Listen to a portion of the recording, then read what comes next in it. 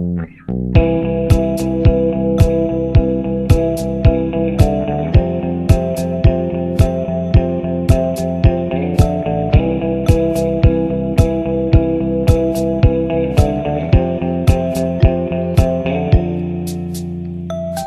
everyone, welcome to Then Now Whatever, the wrestling podcast, episode 38, continuing our Tape Trader Diary series.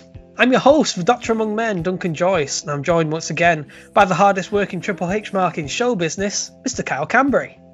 Hi, it's good to be back on the show. Very good to be back, yeah, had a very nice response to our previous episode, proved pretty popular. We're actually only about 30 listens away from, once again, having our most popular year in terms of SoundCloud listens anyway. That's fantastic. So just everyone keep spreading the word, and hopefully if we get a similar sort of response to this episode, then we're going to smash that. A huge thank you for everyone who listens to mine and Duncan's podcast. We do these podcasts because we love wrestling and we just like to talk about it. So to know that people just listen to us ramble on about the fun wrestling that we watch, then it's great. Thank you. How are you holding up in general, Kyle? Yeah, I'm doing all right. Unforeseen circumstances last week kind of put us off hilt a little bit, but yeah, I'm doing okay. How are you? Oh, it was understandable. I'm all right, really. Did you do anything neat for Halloween? Not really. This is sort of our first Halloween in the new house because last year we actually moved into the house on the 31st of October, so we wasn't really in that Halloween sort of mood. So this year we did a pumpkin, we went for a walk, there was a few fireworks going off. It was all right. I suppose we'll kind of build on it as the years go. We watched Grimfest, the international festival of like horror here in Manchester.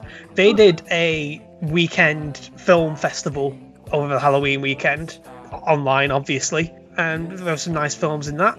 I think some of our favourites were Homewrecker, which is about this kind of like Fatal Attraction kind of woman who makes out that she's bumped into this woman at a coffee shop, but really she's been having an affair with her boyfriend for ages.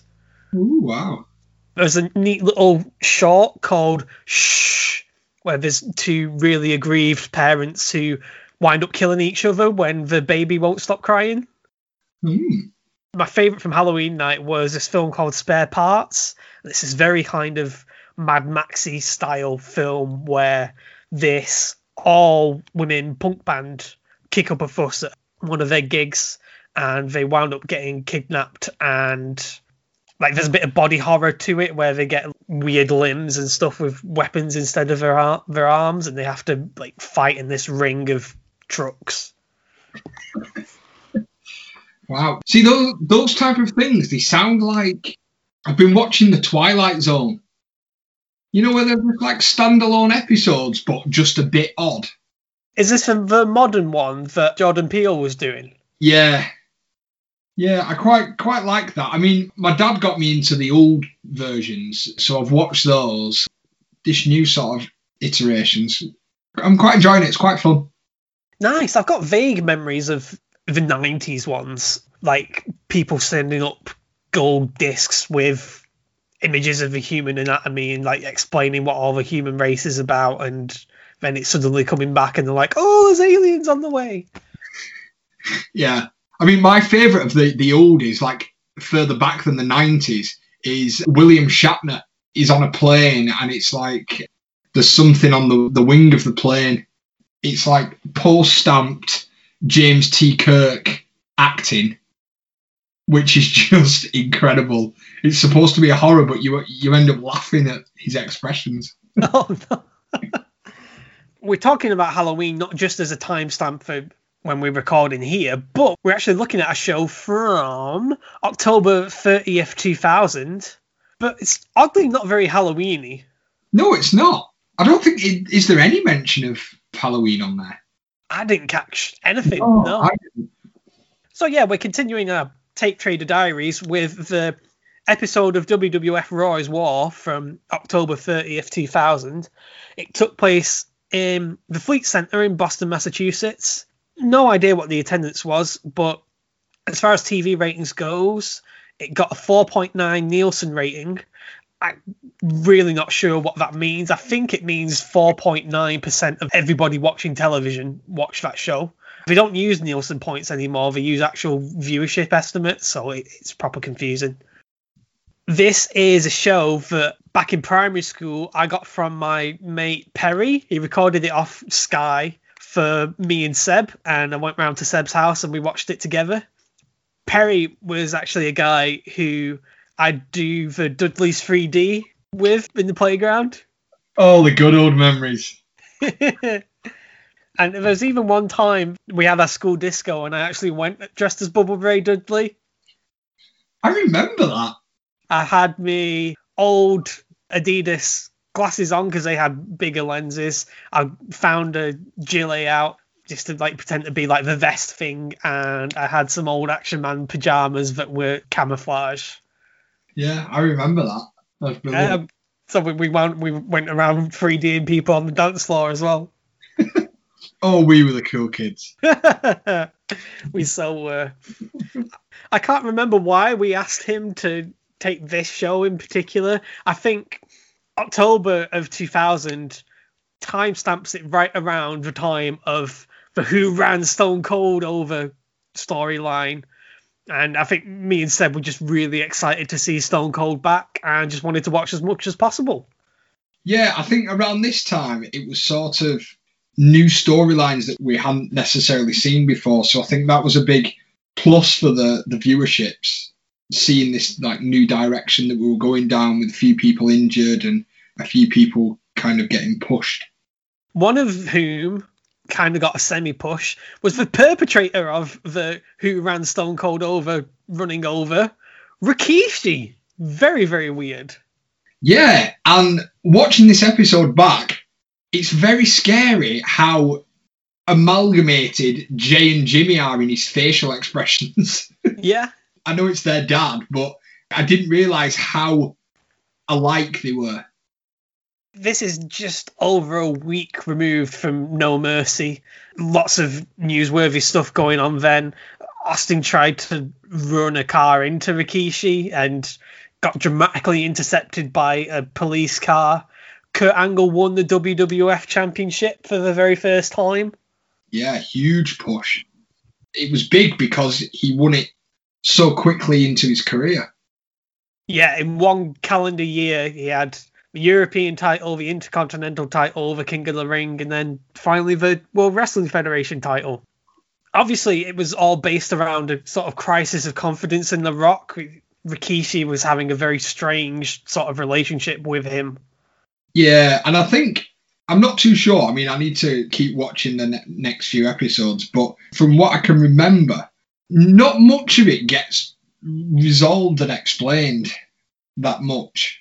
I mean, at the time, we were just excited for all the storylines, but I'm just trying to think back. There was not a lot of this that got resolved.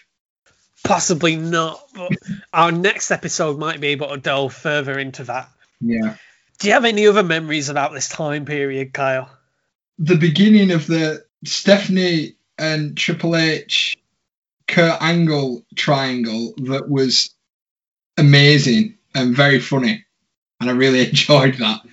And around this time as well was the Edge push that we were coming up to.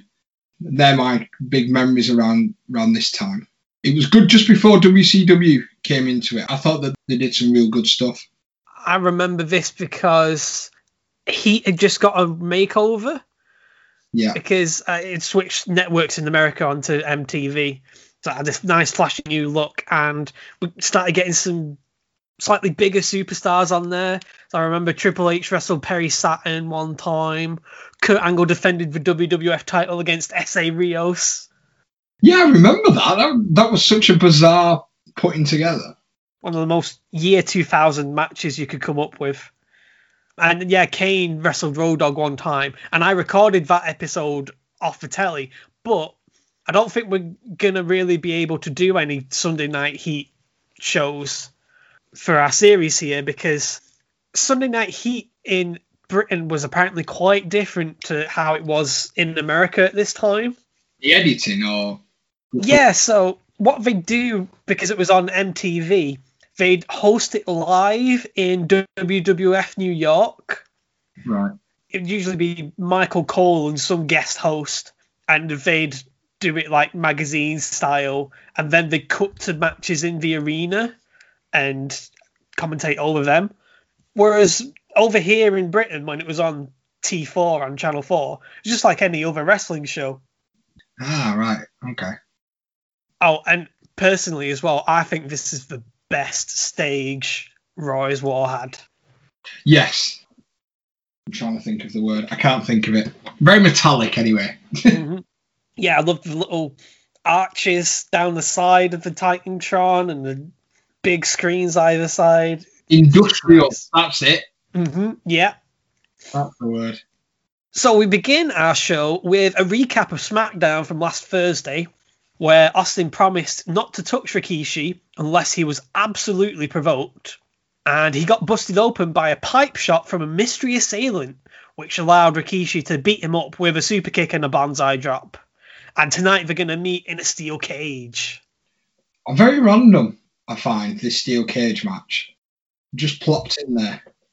Well, I think this is similar to what I was talking about with Sunday Night Heat. Raw had just changed networks as well. It just started its deal with TNN. Yeah. And so they're trying to convince people to move over. Because some households didn't have TNN. And they're just trying to keep the push going. They'll try and make up for that shortfall. Oh, and then we get that legendary intro. It will not be the left of the soul of me, choking the eyes and the soul of me. You will fire, Mississippi lean green. Love it. They're my memories of the very first SmackDown and SmackDown 2 games. Just hearing that music. Yeah, that was on the intro to Attitude as well. And I just play it just to see footage of what wrestling was like back in 1998. Yeah. Commentary team, Jim Ross and Jerry the King Lawler. Right, people give Tony Schiavone shit for his level of hyperbole, but Jim Ross here says it could be the biggest night in Raw history. Rikishi's going to get squashed in the half-hour main event. Oh, spoilers. The actual main event of the show is The Rock and Chris Jericho fighting in a number one contenders match. Like the sound of our lineup there? I do. I mean, on paper, when you look at the matches that we've got, you think, right, we're in for a hell of a show here. Just maybe not the biggest in Raw history. No. Out to kick off the show is the ninth wonder of the world, Chyna. And she has one of my favourite wrestling accessories ever. The C2000 Pyro Gun. Do you know what? When watching this, it brought back so many memories because there's a few things that just escaped my memory of looking back, and this was one of them. I was just completely taken aback with the fact that Chyna had her rocket launcher, as I used to call it. I was like, oh my god, I remember that! Oh, it's fantastic. I loved giving this my character on No Mercy. Got any other favourite wrestling pyro, Kyle? I always enjoyed X-Pac's pyro when he's in the ring. Mm-hmm. And trying to make sure that he does it at the same time as the pyro. Sometimes it was perfect, other times it was way, way off. Oh, it probably depends on how wasted he was. Yeah. Another in-ring pyro one is Kane's coming out of the corner posts. Yes. But I really like your theory. I've still not tested it yet from the last episode in regards to the ring pyro. I've not watched any stuff. We might have to wait till next episode to try that because we'll get to why Kane's not here in a minute, but he's not on this show. No. Chyna, poor lass, she's being attacked on two fronts here.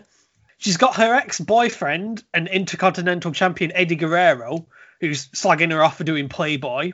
And then she's got the Right to Censor, who are slagging her off for doing Playboy. Right to Censor was the first sort of faction that I absolutely hated. The theme music what they wore, just everything about them, it just grated on me. It's one of those things that it's totally got cult vibes, even though they're blatantly trying not to be a cult. Yeah. They would be Trump supporters now. Oh, no doubt about it, yeah. They're exactly the kind of puritanical people who go around and make a living off wrestling. Like, oh, violence is wrong, sexuality is wrong. Yeah. Let's spread this message by wrestling in the WWF. Oh, speaking of Sunday Night Heat, China shows us clips of Heat from last night when Eddie Guerrero brought out the cat dressed up as Chinette once more. And I actually remember this, and I was flipping my lid when this turned up on the show, because I remember when Seb and I were watching this tape, I was like, oh my god, that was on Heat. I saw that. I saw something that mattered. Because usually it's the other way around. Like, they show clips of things from Raw on Heat. Yeah. And, like, Heat just exists as, like, a bumper to remind people of what's going on the important shows. But here, they were like, oh, yeah, this is what happened on Sunday Night Heat. And, like, I saw that with my own eyes. I know. Do you not think that they could have picked a better name for the cat, calling it Chinette? What do you propose, Kyle? I'm not sure. I can have a think, but Chinette definitely isn't up there in my top 20. I wouldn't even have thought of Chinette. That just seems a bit, I don't know. China says that she's over Eddie because she found out who he really is. Eddie has challenged her, but she says that her relationship with Eddie was one of her biggest challenges anyway. So she wants to up the stakes and asks him to come out and put his Intercontinental title on the line. He broke her heart, but now all that's left to break is Eddie himself. And that cues the arrival of Eddie and Chinette once again with the Roses, the worst weapon from No Mercy. So it's our first match of the evening for the Intercontinental title. Eddie Guerrero defending against Chyna.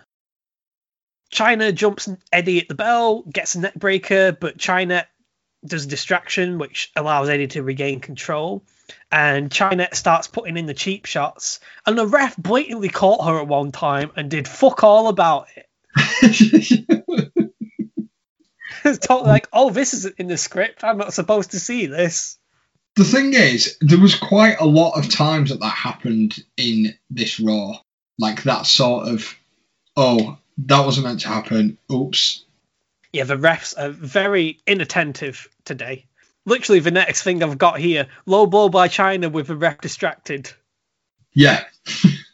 She hits a handspring elbow and a DDT, and then mares Chynette into the ring and gorilla presses her into Eddie.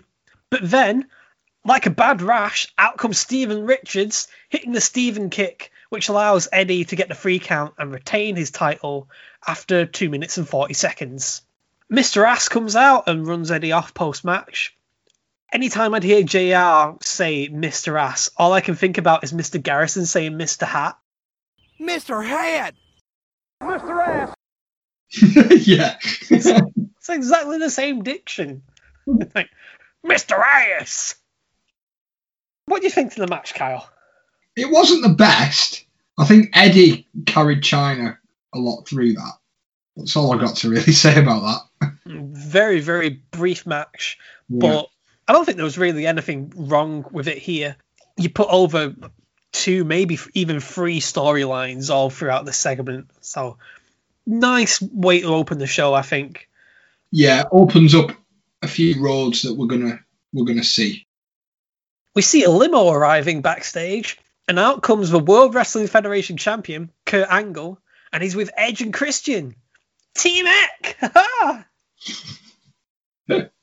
These three were always brilliant together. Oh, yeah. I actually chuckled when Kurt Angle came out with his training gear on, his belt. And I'm like, oh, God, I remember this. It's Edge's birthday, so they've all got the night off, and Kurt doesn't have to defend his title. And it's all thanks to Stephanie, who also comes out of the limo, but, oh no, she has a cold. If she's really that ill, does she have to come to work? And secondly, does she really want to pass it on to everybody like she did when she shook everyone's hand? Yeah, she seemed pretty happy enough. Like, oh, happy birthday, Edge. Let me shake your hand and spread my germs. Yeah, take my common flu. Christian made me laugh talking to Edge. You were totally born today. And then the little high five and the thumbs. Oh, I just love their Bill and Ted gimmick. Yeah. Oh, geez. We get clips of the XFL draft that took place in Chicago 2 days ago. You can go to xfl.com for the results. Oh, they didn't know what was around the corner, did they? No. Al Snow's at ringside, bribing the King with candy because he wants King to team up against Raven and Taz with him. Yeah, and that was a bit of an odd segment, just coming out and pleading. On to our second match of the evening. It's our old friends, the Right to Censor again. Ugh. This time they're represented by Bull Buchanan, The Good Father, and Ivory, and accompanied by Stephen Richards. And they're going to take on Team Extreme. It's the tag team champions, the Hardy Boys, and the women's champion, Lita. The old school Team Extreme Hardys. Oh, yeah, the purple and green and stuff like that. Yeah. Although Jeff has shredded his shirt to absolute bollocks here. What has he done? Ivory took issue with that as well. She cut a promo about them not taking responsibility for being role models with their clothes and their hair colour and the company they keep. Such a disgrace. Idiots. Right to Censor, as we mentioned, very kind of cult-like, very uniform attire here. Yeah, but Val Venus always the odd one out with his white pants. Does he not understand that there's a uniform for everybody? I know he looked like an ice cream man. Have you got any favourite matching tag team outfits, Kyle? Eminem. I always liked how they matched up their stuff. Can I have the Shield? Do they count? Because I just like their get-up. Oh, they totally count, yeah. Yeah, the Shield then.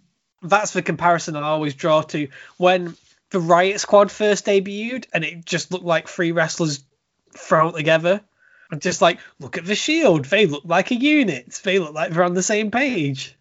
I've always had an issue of single competitors getting thrown together and, giving them tag team opportunities rather than actual tag teams.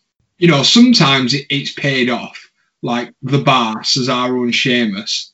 But then other times it hasn't, or they've just done it for storyline purposes, like Shawn Michaels and John Cena. Why? The worst one was John Cena and Batista had the titles for all of 1 week when they were feuding. Yeah.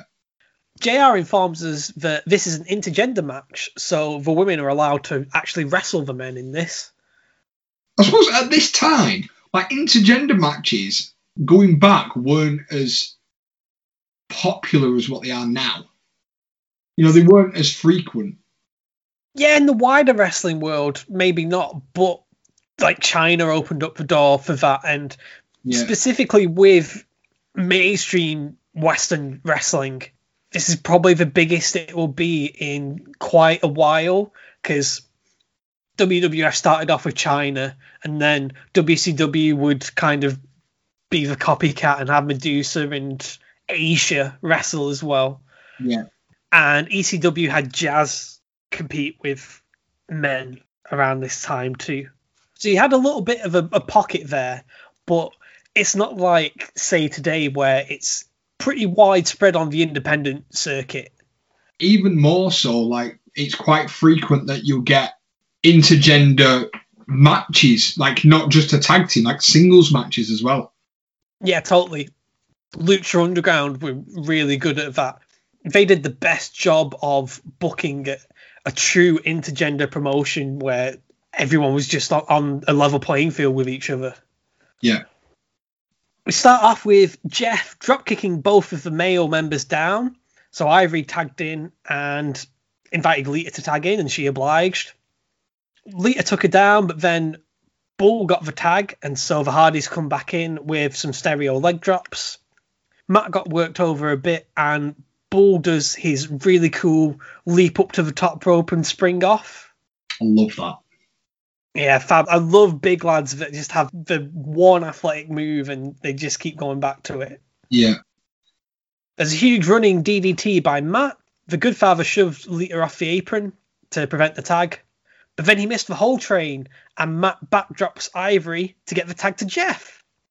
We get a double poetry in motion stacked up in the corner, and Lita spears Ivory, and then all of Team Extreme do like a triple DDT or a double DDT to Ivory and Bull.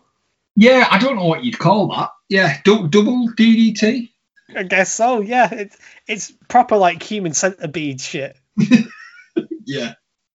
Both of the right to censor's male athletes catch Matt's crossbody, so Lita dives out onto them and takes out all the pile. And then Jeff fucking swantons Ivory. What a guy. Well, speaking of what a guy, look who's out like a bad rash again. Oh, yeah. Steven Richards, Steven kick, and he rolls Ivory on top of Jeff, and that gets the right to censor the victory after 5 minutes of solid tag team action-packed match. It really came to life near the end. 2 straight segments with RTC getting put over as utter shits. Yeah, strong match. Yeah, like you say, I just don't like right to censor, and seeing them win again, I was like, for fuck's sake. But it sort of sets the Hardys up for their next feud, the result for this. Yeah, for sure. And speaking of Hardys feuds, we cut back to Edge's birthday party again, and they're overwhelmingly excited about the prospect of the Hardys losing. Yeah.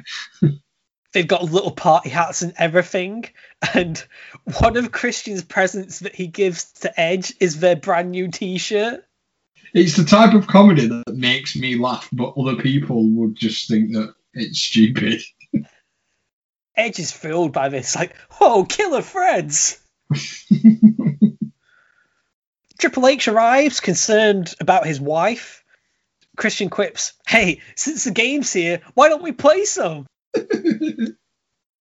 He's just being a good husband and looking after his wife. Like you, Mr. Angle. You turd. Kurt is also concerned about his business partner.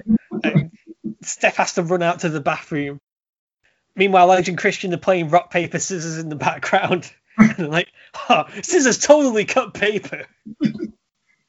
We come back from a commercial break and see Rikishi backstage. He's asking Tony Garea to tell The Rock he's got something to say to him.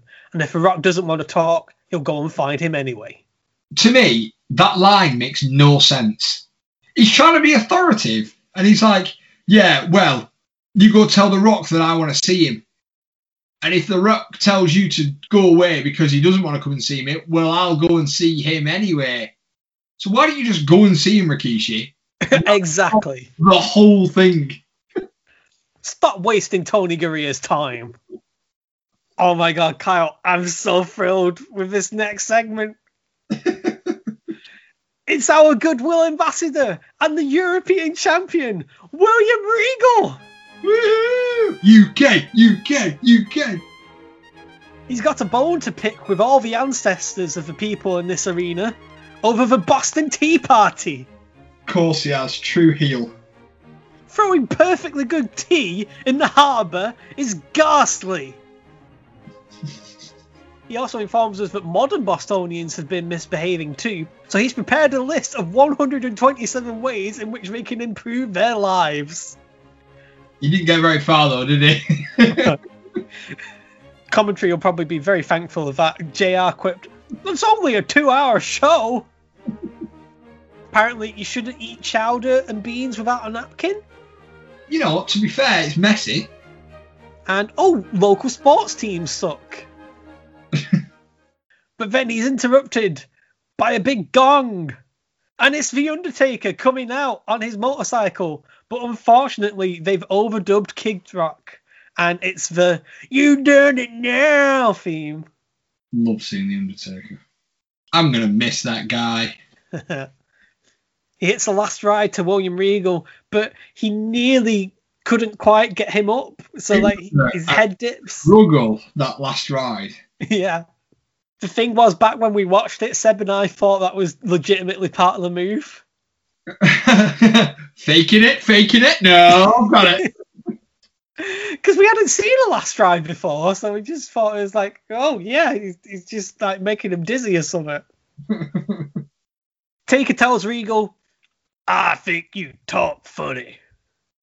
And then rides off into the sunset. But did you spot when he parked his bike on the ramp and it almost went backwards back down the ramp? Yeah. He didn't put enough of the clutch on. I enjoyed this segment tremendously. Yeah. Are you as big a fan of the Goodwill Ambassador gimmick as I am, Kyle? Yes, 100%. Oh, this would infuriate me when I was a kid. I'm like, is this what they think British people are like? I thought it was brilliant, but at the same time, he was always the character in any wrestling games that, I don't know if anyone else was similar to this, but when you first boot up like a new wrestling game, I would never go to career mode. I would always go to like exhibition and like pick Triple H and just beat someone up, you know, just to test the moves and stuff. Yeah. It would always be Regal. Oh dear. Yeah, he's fantastic. He wrestled Naked Midian at the pay-per-view the previous week, and the expression he put on his face when he forced himself to say Naked Midian is absolute gold. Oh, Kyle, it seems like Rikishi took your advice and he's confronting The Rock. Good lad. Rock makes it clear he wants nothing to do with him, but Rikishi's still I just need a little help with this match with Austin tonight. You're in a steel cage. How's Rock meant to help you? Well, I suppose at the time, Rikishi and Austin, we weren't to know that a lot of it didn't actually take place. So The Rock would have actually helped. Rock's like, the Rock's got your back all right. Yeah, very odd. It's very actory, the way that he walked out of the room as well. I noticed that. He was just going to hide to the side of the door. Instead of opening the door and continuing to walk, he didn't. He opened the door and stepped left. Oh, no way. True sign that it was pre-recorded and it was all an act and not real, and that upsets me. That's pushing your luck there. Yeah. Rocky. Earlier today, Trish Stratus tried to redecorate the newly christened TNAPA office with a velvet tablecloth and some flowers. Tess and Albert injured the Acolytes a few weeks ago and have forcibly taken over their office. I mean, I quite liked the idea of the candy in the cigarette bowl, or ashtray, should I say. But, you know. Yes, I'd much prefer a candy jar than an ashtray that I'm just never going to use because there's no way I'm smoking and giving myself an asthma attack. Yeah. Crash barges in. He was supposed to be the kind of caretaker for the office while the Acolytes were injured. He's all, what have you done to the place? And hilariously, Test and Albert are like, see? He throws the tablecloth over at Test and challenges him to a match. Test closes the segment by threatening, "You're done, Max Mini. You're not fooling anyone." Max Mini. Do you know who that is, Kyle? No. I can't remember what they called it. WWF had like a dedicated Little People division in 1997, but they were booked kind of like WCW's Cruiserweights. Yeah. There's a particular name for that style of wrestling in Mexico. I don't really know what it translates to over here, but yeah, Max Mini was one of those guys, just kind of like a little person luchador. That cues our third match of the night. It's a hardcore rules match. Tess, coming out with Trish Stratus, is taking on Crash. Crash threw a trash can in the ring, and then Tess immediately threw it back out at his head. Oh, I love that. He leaps off the stage with a bin lid for a 2 count. And backstage, we see the real hardcore champion. It's the Lethal Weapon, Random Steve. Random Steve fills out any match card. Random Steve fills out any match card. Random Steve. Yes. What a ledge. What a legend. Crash choked out Test with his t-shirt and then got a close near fall after making Test knock Trish Stratus off the apron, and then also gets a near fall with a tornado DDT. Did you catch this? JR was mentioning Adam Sandler is supposedly going to be on SmackDown promoting Little Nicky. Yeah, I caught that. Did he actually go on SmackDown? Yeah, it was like he only turned up in like pre-recorded clips hanging out with people backstage, and it was just like, look, all of our superstars Adam Sandler wants to hang out with. Oh, but he especially wanted to hang out with The Rock, and that's where they ended it. I mean, they didn't show him like front row in the crowd or anything like they usually do with celebs. Yeah. Very weird. Like, and you wouldn't know he was doing anything for Little Nicky. It's not like when Samuel L. Jackson was in WWF New York as Shaft. Another near fall for Crash with a top rope drop kick, but then Test kicks Crash's face off with his big boot. He put Crash in the trash, whacked a crutch into the trash can, and then with Crash still in the trash can, hit the top rope elbow, and that got the 3 count after 3 minutes and 6 seconds. What did you think, Kyle? I mean, it was just your normal average hardcore match, wasn't it? Pretty much, just a bunch of moves, really. The trash can spots at the end were the biggest highlight for me. Yeah. We then get a very Alan Partridge moment from Kurt Angle here backstage. His present for Edge for his birthday is a signed 8x10 of Kurt himself.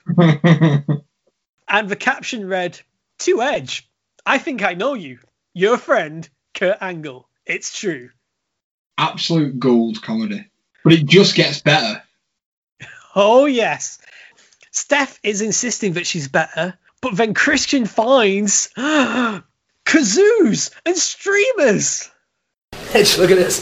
Kazoos and streamers. Oh, streamers rule. Yeah. Long live the stream. Yeah, and long live the zoo. Hey, listen to this. I'm gonna play our music. You think you know me. You think you know me. All right, get out. I can play your music too. It's my time. It's my time. Get out. So funny. Edge is like, streamers rule, which is exactly the opposite of WWE's policies on streamers right now, currently. Yeah. Let people twitch, for fuck's sake. That cues the legendary moment where Edge and Christian play their own theme song on the kazoo. And then Triple H was like, leave it out, lads, Steph's ill. And then they play Triple H's theme on the kazoo, and that finally makes him kick him out. Brilliant. He kicked them out of their own birthday party. What a dick. They were getting a little annoying. No, I'm all with that. Yeah. Michael Cole then interviews Stone Cold Steve Austin and plays him a clip of a sneak attack from last week and the shot of Rikishi battering him again. Austin points out, yeah, okay, Rikishi did exactly what he said, but he didn't do it alone. Luckily, Commissioner Foley has lived up to his word and has given him this cage match tonight. He invites the coward who hit him with the wrench to come to ringside so he can see him whip Rikishi's ass. And there's a pretty funny line here where Austin says, well, you know, Rikishi could pray to God, but he's probably watching Raw with a cold beverage in his hand like everyone else. He's got to bounce Rikishi off of each side of the cage, leave him bloodier than Austin was on SmackDown last week, and then beat him in the middle of the ring with a Stone Cold Stunner. And that's the bottom line, because Stone Cold said so. He's just good, isn't he, Austin? Yeah, he's set out his stall for tonight. Kurt Angle is relieved that he's not facing Austin, and you could see from the look on Triple H's face that, yeah, he kind of agrees too. Yeah. Stephanie promises she's going to go home after this match. It's our fourth of the evening, probably the top of the hour main event. It's a steel cage match. Stone Cold Steve Austin taking on Rikishi, and Rikishi comes out to his bad man music. I'm a bad man, give me bad man, bad books, put some more fees and drugs, I want bad women, cars, bad hoods, bad dudes, I'm making my own rules. I actually think that is a better theme than Rikishi's. You did a cracking job then. Well, it starts off too quiet. Yeah. Like, the drums come in and you can barely hear it. That's my one issue that I have with Samoa Joe's music. You know when it does the big roar at the beginning? Uh-huh. And then when the beat comes in, it's not as forceful as you would imagine it to be. It's not my favourite. It's just like Stewie Griffin playing the tuba behind the fat people on Family Guy. Yeah. Oh, this is what you mean here, Kyle. They're brawling on the ramp to begin with. Yeah. The cage can't contain this match. They eventually wind up in there, and they kind of mess up the Lou Thesz press. Yeah, they did. That didn't look right. I think what it was, Rikishi, when he hit the ropes the first time, you could hear his head hit the strut of the cage, and so he tries to go in slightly slower on the other side so it didn't happen again, but that totally messed up the time, and so he didn't quite meet Austin's jump properly. Yeah. Rikishi recovered and does the Avalanche in the corner, but Austin low-blowed the Stinkface away, and then the clothesline made Rikishi do the Rikishi bump. They fight outside the cage again, so I guess you don't win by escape. No. And Austin absolutely walloped Rikishi right in the head with the cage door, and it's busted him wide open. Rikishi fights back with a low blow, a super kick, and a massive leg drop. And King recalls Rikishi's match with Val Venus in the cage, back at Fully Loaded, where he splashed him off the top of the cage. You know, putting over how dangerous Rikishi could be in this environment. Yeah. The only problem is, out of nowhere, Austin sends Rikishi to one side of the cage, then the other, and hits a stunner in the middle of the ring for the 3 count. Austin won at 5 minutes and 13 seconds. A bit of a battle, that, wasn't it? For the time they got in, yeah. I thought it was a lot better than what they did with each other at No Mercy, but it didn't really do Rikishi many favours. No. Like, finishing it up this briefly. It's quite good as like a moment of catharsis, and what I will say is, at least you got to have the babyface keep their word. I always like that. Yeah, I agree with that. Referees have to help Rikishi out of the ring in the post-match during the break. And that puts us around halfway through the show. So, Kyle, you put the call out to people on Twitter. Yeah, so I just thought we're coming up to the 30-year anniversary of The Undertaker at Survivor Series. So I just wanted to put out a call out there to see what people's favourite memories are of The Undertaker. And I believe we've got a few back. Our friend Lee from the Raw is Nitro podcast gave us a great bunch to start off with here. One of his favourites was the whole Kane storyline. That sort of issued a new era for The Undertaker, didn't it? The introduction of Kane and Paul Bearer really sort of skyrocketed the whole character and storyline around The Undertaker. Yeah, really expanded the mythos. The mythos? Yeah. He also mentioned being scared of him as a kid when he'd put people in body bags. Yeah, that was quite creepy. Yeah, that's a really claustrophobic one as well. Like, it's not like caskets and coffins like they'd go on to use. It was just really creepy. Like, body bags creep me out anyway, rightfully so. But the fact that he was using him at the end of matches to then put his opponents in was just extra creepy. Yeah. He also brought up his Hell in a Cell matches with Shawn Michaels and Mankind. Is he not missing one? I don't know. Lee. He's not going to talk about the Triple H Hell in a Cell match. Lee, we do have beef now.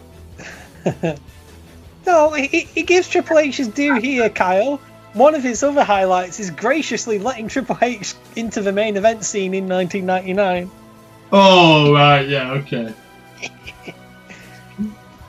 And he also mentions the worst chokeslam ever to Hulk Hogan at Judgment Day 2002. Yeah. We'll see you there in about a dozen episodes' time, I think. Yeah. We also get writing from our mate Ashley Clements at AshleyClem8 on Twitter. And he wanted to bring up Undertaker returning at Judgment Day 2000. It was his first experience of The Undertaker. He didn't know like the dead man gimmick, and yeah, that's exactly the boat I was in. I think that's one of my big ones, seeing his return of, a completely different character. Obviously knowing The Undertaker before then, briefly, and then he disappeared. And then seeing him come back as this badass, was really good to see, and that kind of sticks with me when anyone talks about The Undertaker. The weirdest thing for me was sitting down to watch Heat a week or so after that, and they added Undertaker to the titles riding his motorcycle, and I was just like, why is Triple H riding a motorcycle? What's going on? The other one for me, I mean, this in no way takes away from his biker gimmick that he had, because I absolutely love the biker gimmick. I know a lot of people didn't like the biker gimmick, but my two sort of big memories looking back at the portion of wrestling, let's say, that was sort of more mainstream in his biker run, was when he'd been buried alive by Kane in his biker gimmick, if you will, and then the whole teasing of him coming back and then the following WrestleMania. Kane's doing really well in the Royal Rumble. You hear the noise and that puts him off, and then he comes back to beat Kane at Mania. I loved all that because he came back as the dead man. Oh, no doubt about it. I made sure to bring this up on our last tape standing episode when we were talking about WrestleMania 20. It's one of my favourite moments ever in returning to that gimmick. Yeah.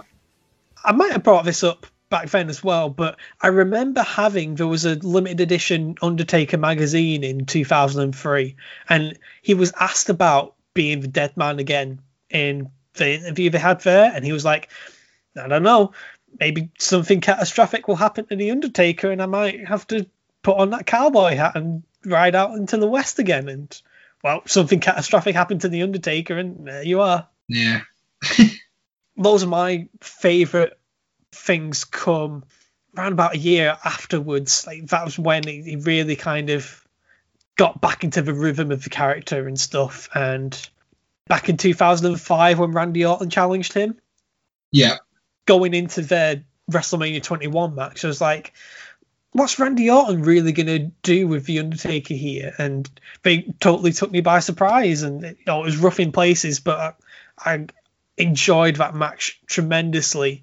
And that whole rivalry with Randy Orton seemed to really kind of reignite him in the ring. Yeah. Was that the Bob Orton one? Yes. Cowboy Bob Orton got inducted in the Hall of Fame the previous night, and so he came out with his cast and tried to screw him over. I remember one of the segments that they did for that where Undertaker was playing on his mind, and like he looks at his dad in the changing room and his dad's got all the blood coming down. Oh, God. He shakes his head and looks back and he's fine. Oh, so ridiculous. But yeah, in 2007 and 2008, he had two of my favourite rivalries with Batista and Edge. Every single match in those series of matches just so thoroughly rewarding. Yeah, and I suppose, especially with the Edge one, Edge says it in the documentary that's on the network. His biggest go-to for that Mania match was the fact that Undertaker was already in the ring waiting for him. That's how much trust Taker had in him to come out first. Undertaker has this traditionalist streak, and championship matches should really have the champion come out last. Yeah, but with anything Taker-wise, Taker's always last, isn't he?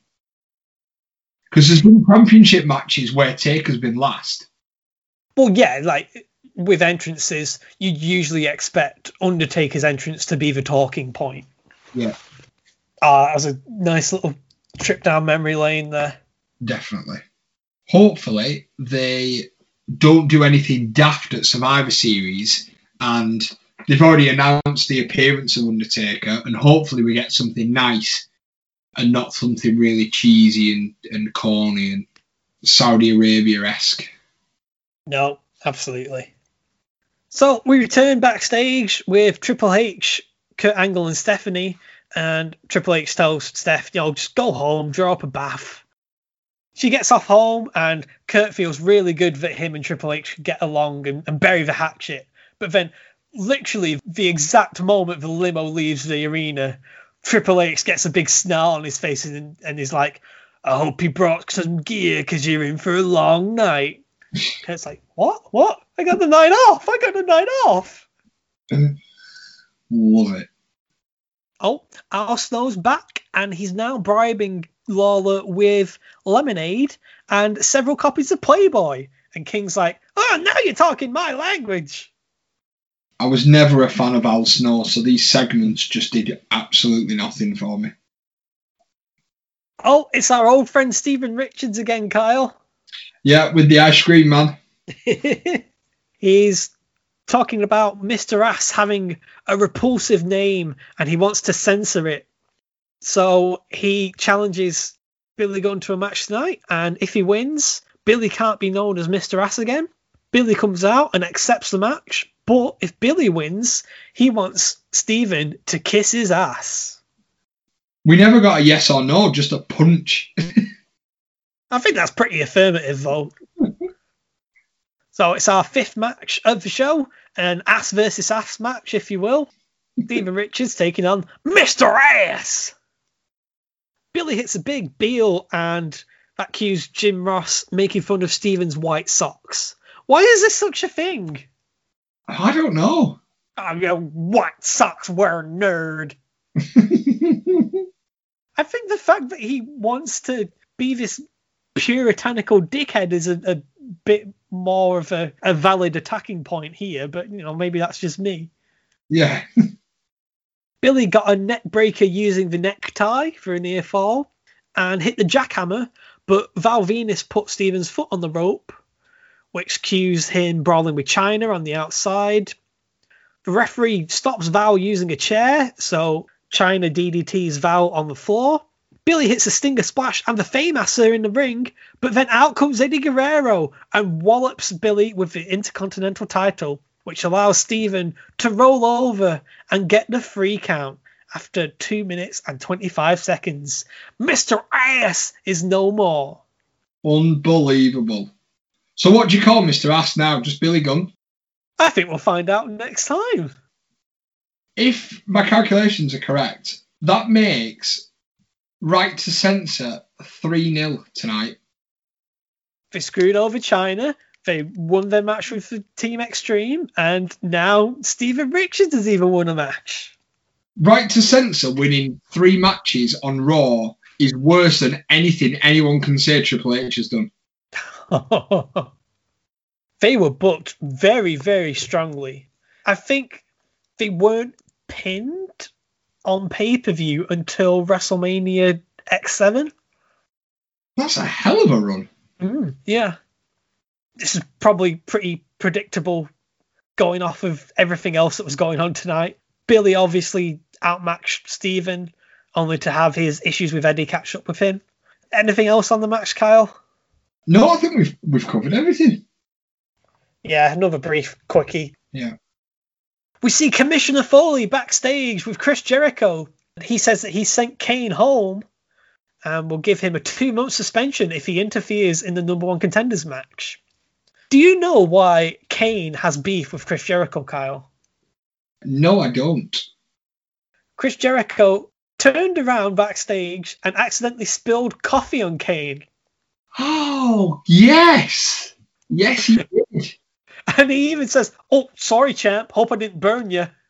Yes, of course he did. I remember now. It's coming back to me.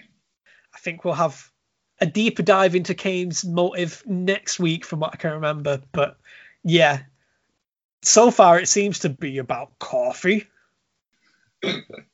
Triple H then arrives and checks that, all right, so Kurt Angle defended the title on Raw and SmackDown the previous week, so he doesn't have to defend the title tonight. But Mick didn't make any mention of Kurt not wrestling tonight. He joins in with Mick's cheap pop and proposes a non-title match between Triple H and Kurt, and Mick agrees to it. He says, I love it when he talks dirty and then books the match. Oh dear. We then see some New England Patriots are at ringside, and we then get another recap of the cage match, and Rikishi's getting stitched up backstage. In WWF New York, they have a big billboard of Mick Foley's Christmas book and JR's cookbook on the outside. Did you see what the tagline was? No. Reading is attitudinal. Oh my word. All right. Very corny. We see inside the restaurant that X-Pac is having a meal and he bumps into his old girlfriend, Tori. They haven't seen each other since King of the Ring when the Dudleys injured her shoulder, and so she slapped him one. Yeah, I'm pretty sure the people who were sat around did not expect that from reactions. But then, that whole thing then doesn't go anywhere. No, I think we don't see Tori again for a few months. She'd just randomly be Raven's mystery ninja woman. Yeah, what an odd gig that was. X-Pac injured his neck. He wouldn't be at Survivor Series. I think this is the last time we'd see him for a while as well. Kyle, WWF New York, did you ever get to visit? Unfortunately not, and I'm gutted. I'd love something like this again. Yeah, I'm sure they were talking about we were going to get something similar in London, like an NXT UK, I don't know, like a shop, if you will, but where they would show stuff live and things like that. All right. The one I always hear is about a physical Hall of Fame somewhere. Ooh, that'd be good. Yeah, that'd be quite cool. I didn't get to see it when it was WWF New York, but when I was in New York in 2017, I went into the actual restaurant. It's a Hard Rock Cafe now. And so I went around and I sat and had a burger at the bar. Nice. I always like the Hard Rock cafes. Like, you know, no matter where you go in the world, you know, if you go to a city, there's always a Hard Rock cafe. Mm. Commissioner Foley makes his way out to the ring. He made the Kurt Angle and Triple H match because they share a common bond in fighting over Stephanie. Even though it's senseless for two grown men to fight over Stephanie, he made the match to make Triple H happy, which will make him happy and make the fans happy right here in Boston, Massachusetts. Going for goal, and he scored. Whoever is going to win the number one contenders match tonight will get their title shot on SmackDown on Thursday. Then he gets a bit depressed about how all of these commissionary decisions are making the job a bit too big for him. So he teases resigning. It turns out he just needs some help, and he's found an assistant who personifies testicular fortitude. It's Deborah! The testicular fortitude is very high in Deborah. We get Jim Ross yell, "Good grief, King!" And appropriately enough, for the scrappy do of the commissionership, King yells, "Puppy power!" Foley pokes fun at the Patriots at ringside, getting all horny on Maine for Deborah, and closes by saying, "I know, as commissioner, with Deborah, I will have many nice days." Oh my word.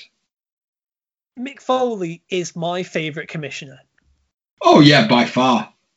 This is like the one time that Triple H was babyface, and he'd have like little pally exchanges in the back, and he'd have his gavel and he'd make decisions on the gavel and say, "That's final. He was brilliant. Did you also see he had that commissioner shirt? And the writing was too long? Yeah. Brilliant. Yeah. He was a really great fit for this role. And he even says he regrets giving it up as soon as he did. Because it was just a nice, easy gig and he had lots of fun with it. Yeah. Backstage, Kurt Angle is lacing up his boots and wondering what Triple H's problem is. Christian quips, he's the game all right, if the game's pinned the tail on the two-faced Freakazoid. Did you spot Edge is wearing his birthday present now? Yeah. Oh, that's great. Edge says once Kurt kicks the snot out of Triple H's never-ending nose, they can have cake. And he plays Kurt's theme on the kazoo with Christian to try and motivate him. That cues our sixth match of the evening. It's a non-title match with WWF Champion Kurt Angle facing Triple H. Kurt's even surprised by his own pyro, and he's still in his tracksuit. He is not prepared for this. No, not at all. Another one here where they brawl at the bell. Big back body drop, and Triple H sends Kurt to the outside. He ducks a clothesline and scores a net breaker, and then sends Kurt bollock first into the ring post, only to leap off a second rope into a belly-to-belly suplex. Triple H fights back, pedigrees Kurt through the announce table. King and JR both bring up Kurt getting concussed from this at SummerSlam. That was always such a really, really big part of the Don't Try This at Home videos when I was watching. Yeah, the other one was Hardcore Holly, that massive gash in his back. Oh, yeah, that time he got superplexed through the table. Yeah.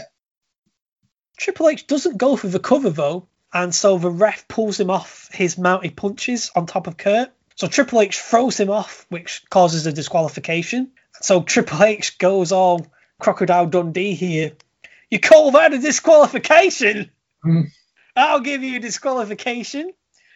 He gets a chair. The ref grabs it, so Triple H pedigreed him for his trouble. Kurt gets walloped with a chair anyway. Edge comes out, gets walloped with a chair, and Christian comes out and gets pedigreed. What a prick. How dare you ruin Edge's birthday? Kurt Angle won by DQ after 5 minutes and 52 seconds.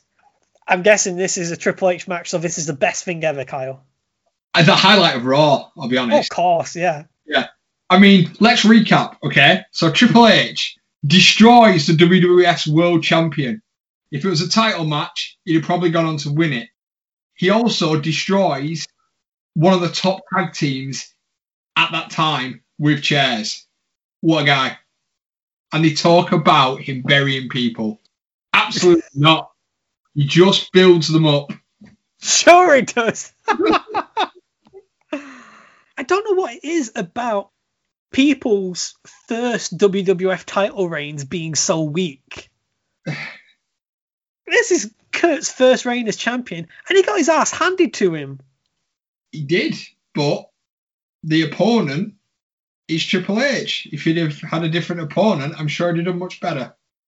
I'm sure. Again, this is kind of like the cage match earlier. Pretty watchable, but doesn't really do anything for the newer heels.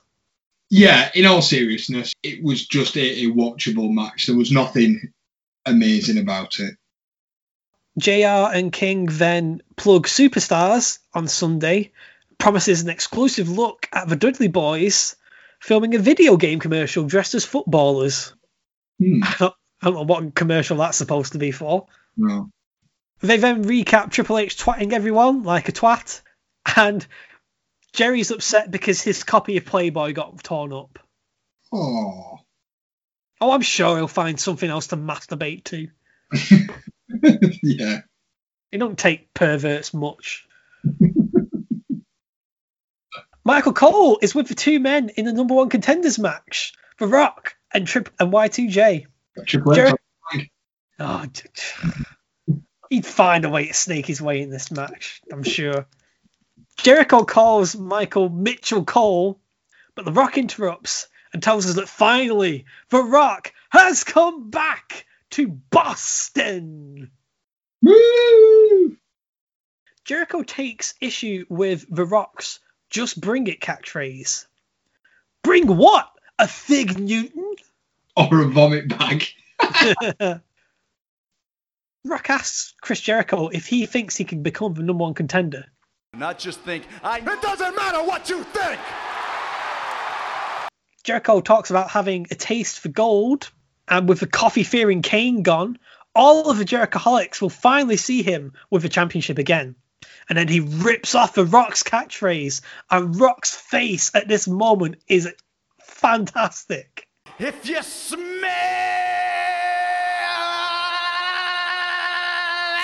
what Y2J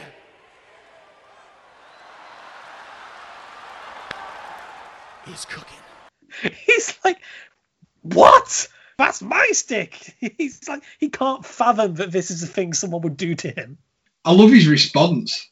Because The Rock will try anything one time.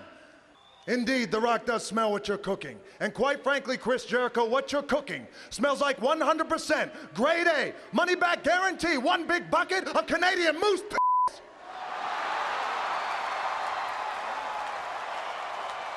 You see, Chris Jericho, you come out here and you run your mouth about how you've tasted gold, but the fact of the matter is this, is that The Rock has lived gold, and The Rock will be putting it down on anybody who stands in his way. So whether it's you, Chris Jericho, Chris Jericho's daddy, Chris Jericho's mama, Uncle Joe Jericho with the glass eye, or maybe it's Grandpa Jimmy Jack Jericho with the iron lung, or hell, it might be even Grandma Jezebel Jericho with the double X dirty panties. He's gold this next bit. Rock quips, well, The Rock will try anything one time, but says that what Jericho's cooking smells of Canadian moose piss. Rock has actually lived WWF Gold, unlike Chris Jericho, and he runs through all of Jericho's relatives that he laid the smackdown on, including his Uncle Jimmy Jack Jericho. Yeah, and then what was the other one? Uncle Joe with his glass eye. Oh, with the iron lung. Oh, funny. And they'll all never, ever be the same again. Fantastic segment. They're both always really good with the segments. Oh, no doubt about it. They're great riffing off each other here. This was Seb and I's favourite thing from the tape. Seb would always love how, when it was Jericho and The Rock, Jericho would get like little cheers, and then The Rock would get big cheers. He just thought that was really funny. That takes us into our main event. It's the number one contenders match. The winner facing the WWF champion on SmackDown. Chris Jericho taking on The Rock. And watching backstage is Rikishi. Jericho wastes no time, sends The Rock off the apron before he could even do his poses. Yeah. He chokes him with cables and hits a flying forearm back in the ring, but then gets sent to the outside and into the steps and crotched on the barricade. Jericho comes back with a spinning wheel kick for a 2 count, but then his second rope nothing is countered with a DDT. Oh, I've never seen this before. Rock does his spit punch, but it accidentally hits the referee. Yeah. That's bad. That's like his best punch. That leads to Jericho hitting a low blow and grabbing a chair. But it's a swing and a miss, and The Rock hits a spinebuster onto the chair, but the ref's still out. That allows Jericho to recover and lock on the walls of Jericho. Mike Chioda arrives, but The Rock still gets to the rope, then hits the dragon screw into the sharpshooter, but Y2J then gets the rope. Oh boy, out comes Rikishi. He nails the ref just as Jericho got the Lionsault. Oh, but Earl Hebner recovers and gets a 1. A 2, and The Rock barely kicks out. Never mind, Rock bottom, that gets the 3 count after 7 minutes and 8 seconds. But then what's this? Rikishi starts beating up The Rock. He sends Jericho out of a ring, super kicks Rock, and hits a standing bonsai drop. He confesses to us all that he lied to Austin and everyone. The Rock knew exactly what Rikishi did to Austin. Rock gave Rikishi his car keys and begged him to run over Austin. Rock, you've got some splaining to do now. Well, that's certainly one way to close the show.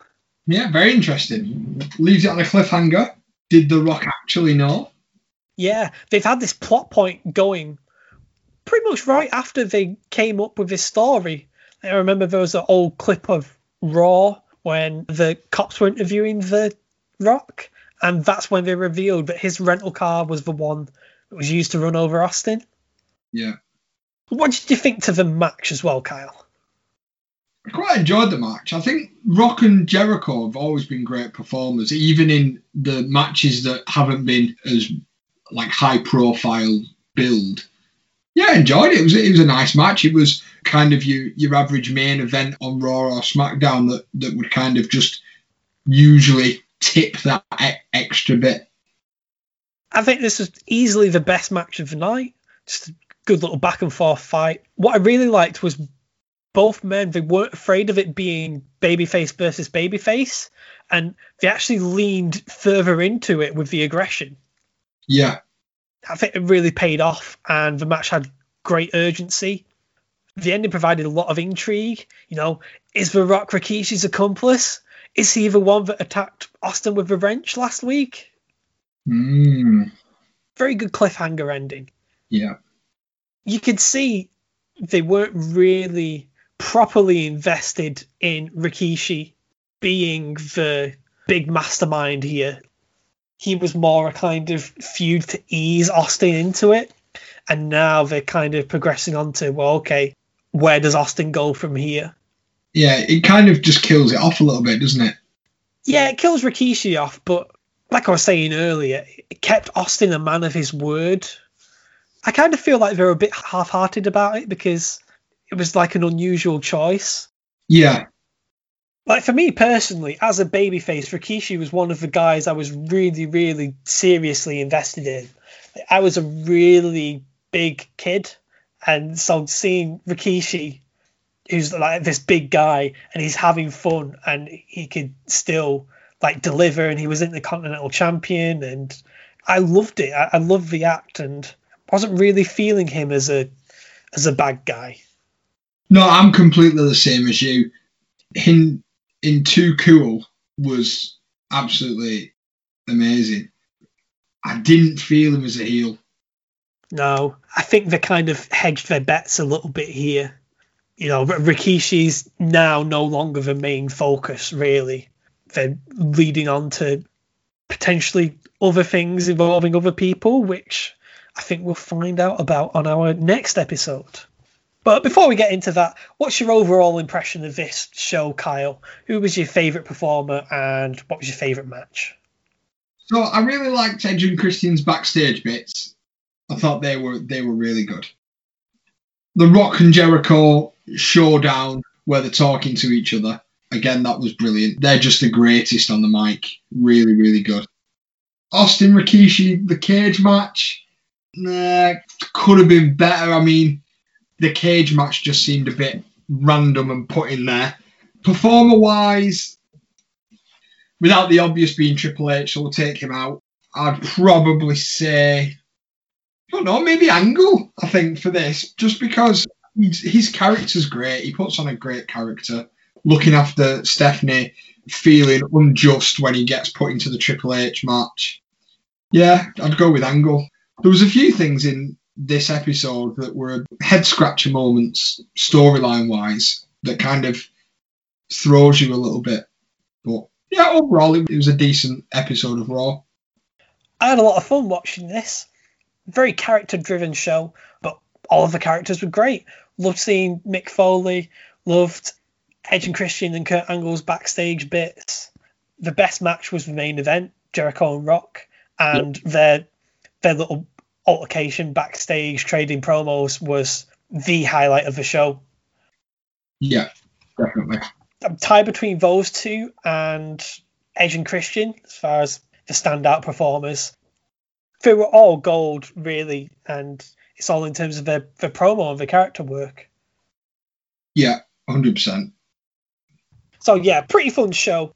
Can't really say there's anything I'd ask everyone to absolutely go out of their way to watch. And like you say, the cage match is a bit underwhelming, but I was very happy to go back and relive this. Yeah, definitely. I was a big fan of the Attitude Era, so any episodes or pay-per-views that we're going back to watch, by all means, I'm in for the ride. Our next episode is going to cover the next week's Raw is War from November the 6th in 2000. Perry recorded the next episode for us as well. We were so keen on finding out what was going on. I think we'll have some very big developments in terms of who's to blame for Stone Cold Steve Austin's injured state this time last year. Yeah, and we can do some gap fillers of the SmackDown in between. Oh yeah, I've been and watched that already, yeah. So that's what we'll have lined up for you the next time we're on the Tape Trader Diaries. In the meantime, you can follow us on Twitter at TNW Podcast or on Instagram at TNW_podcast. We're also on Facebook, you can give us a like there. Go ahead and check out our show on Apple Podcasts. Give us a subscribe and a rating, really help us. We're also on Stitcher Radio, Spotify, and on SoundCloud. If you head to our page on SoundCloud, you can find a playlist of all of our episodes so far, as well as a playlist of all of my guest appearances on the Raw is Nitro podcast. I was on very recently, once again looking at Thunder and SmackDown going head to head. It was the go home show for Fall Brawl 1999, taking on SmackDown that had the first ever tag team buried alive match. Check that out. And yeah, just keep your eyes peeled on Twitter for news of any new episodes. Yeah, hopefully we will get some more episodes out as normal. I think we're sort of getting back to our normal routine of one every few weeks now. Hopefully we can squeeze one more out before the year ends, but who knows. Yeah. So for now, it's a goodbye from Kyle. Goodbye, thank you again for listening. That's a goodbye from me. I'll catch you down the road.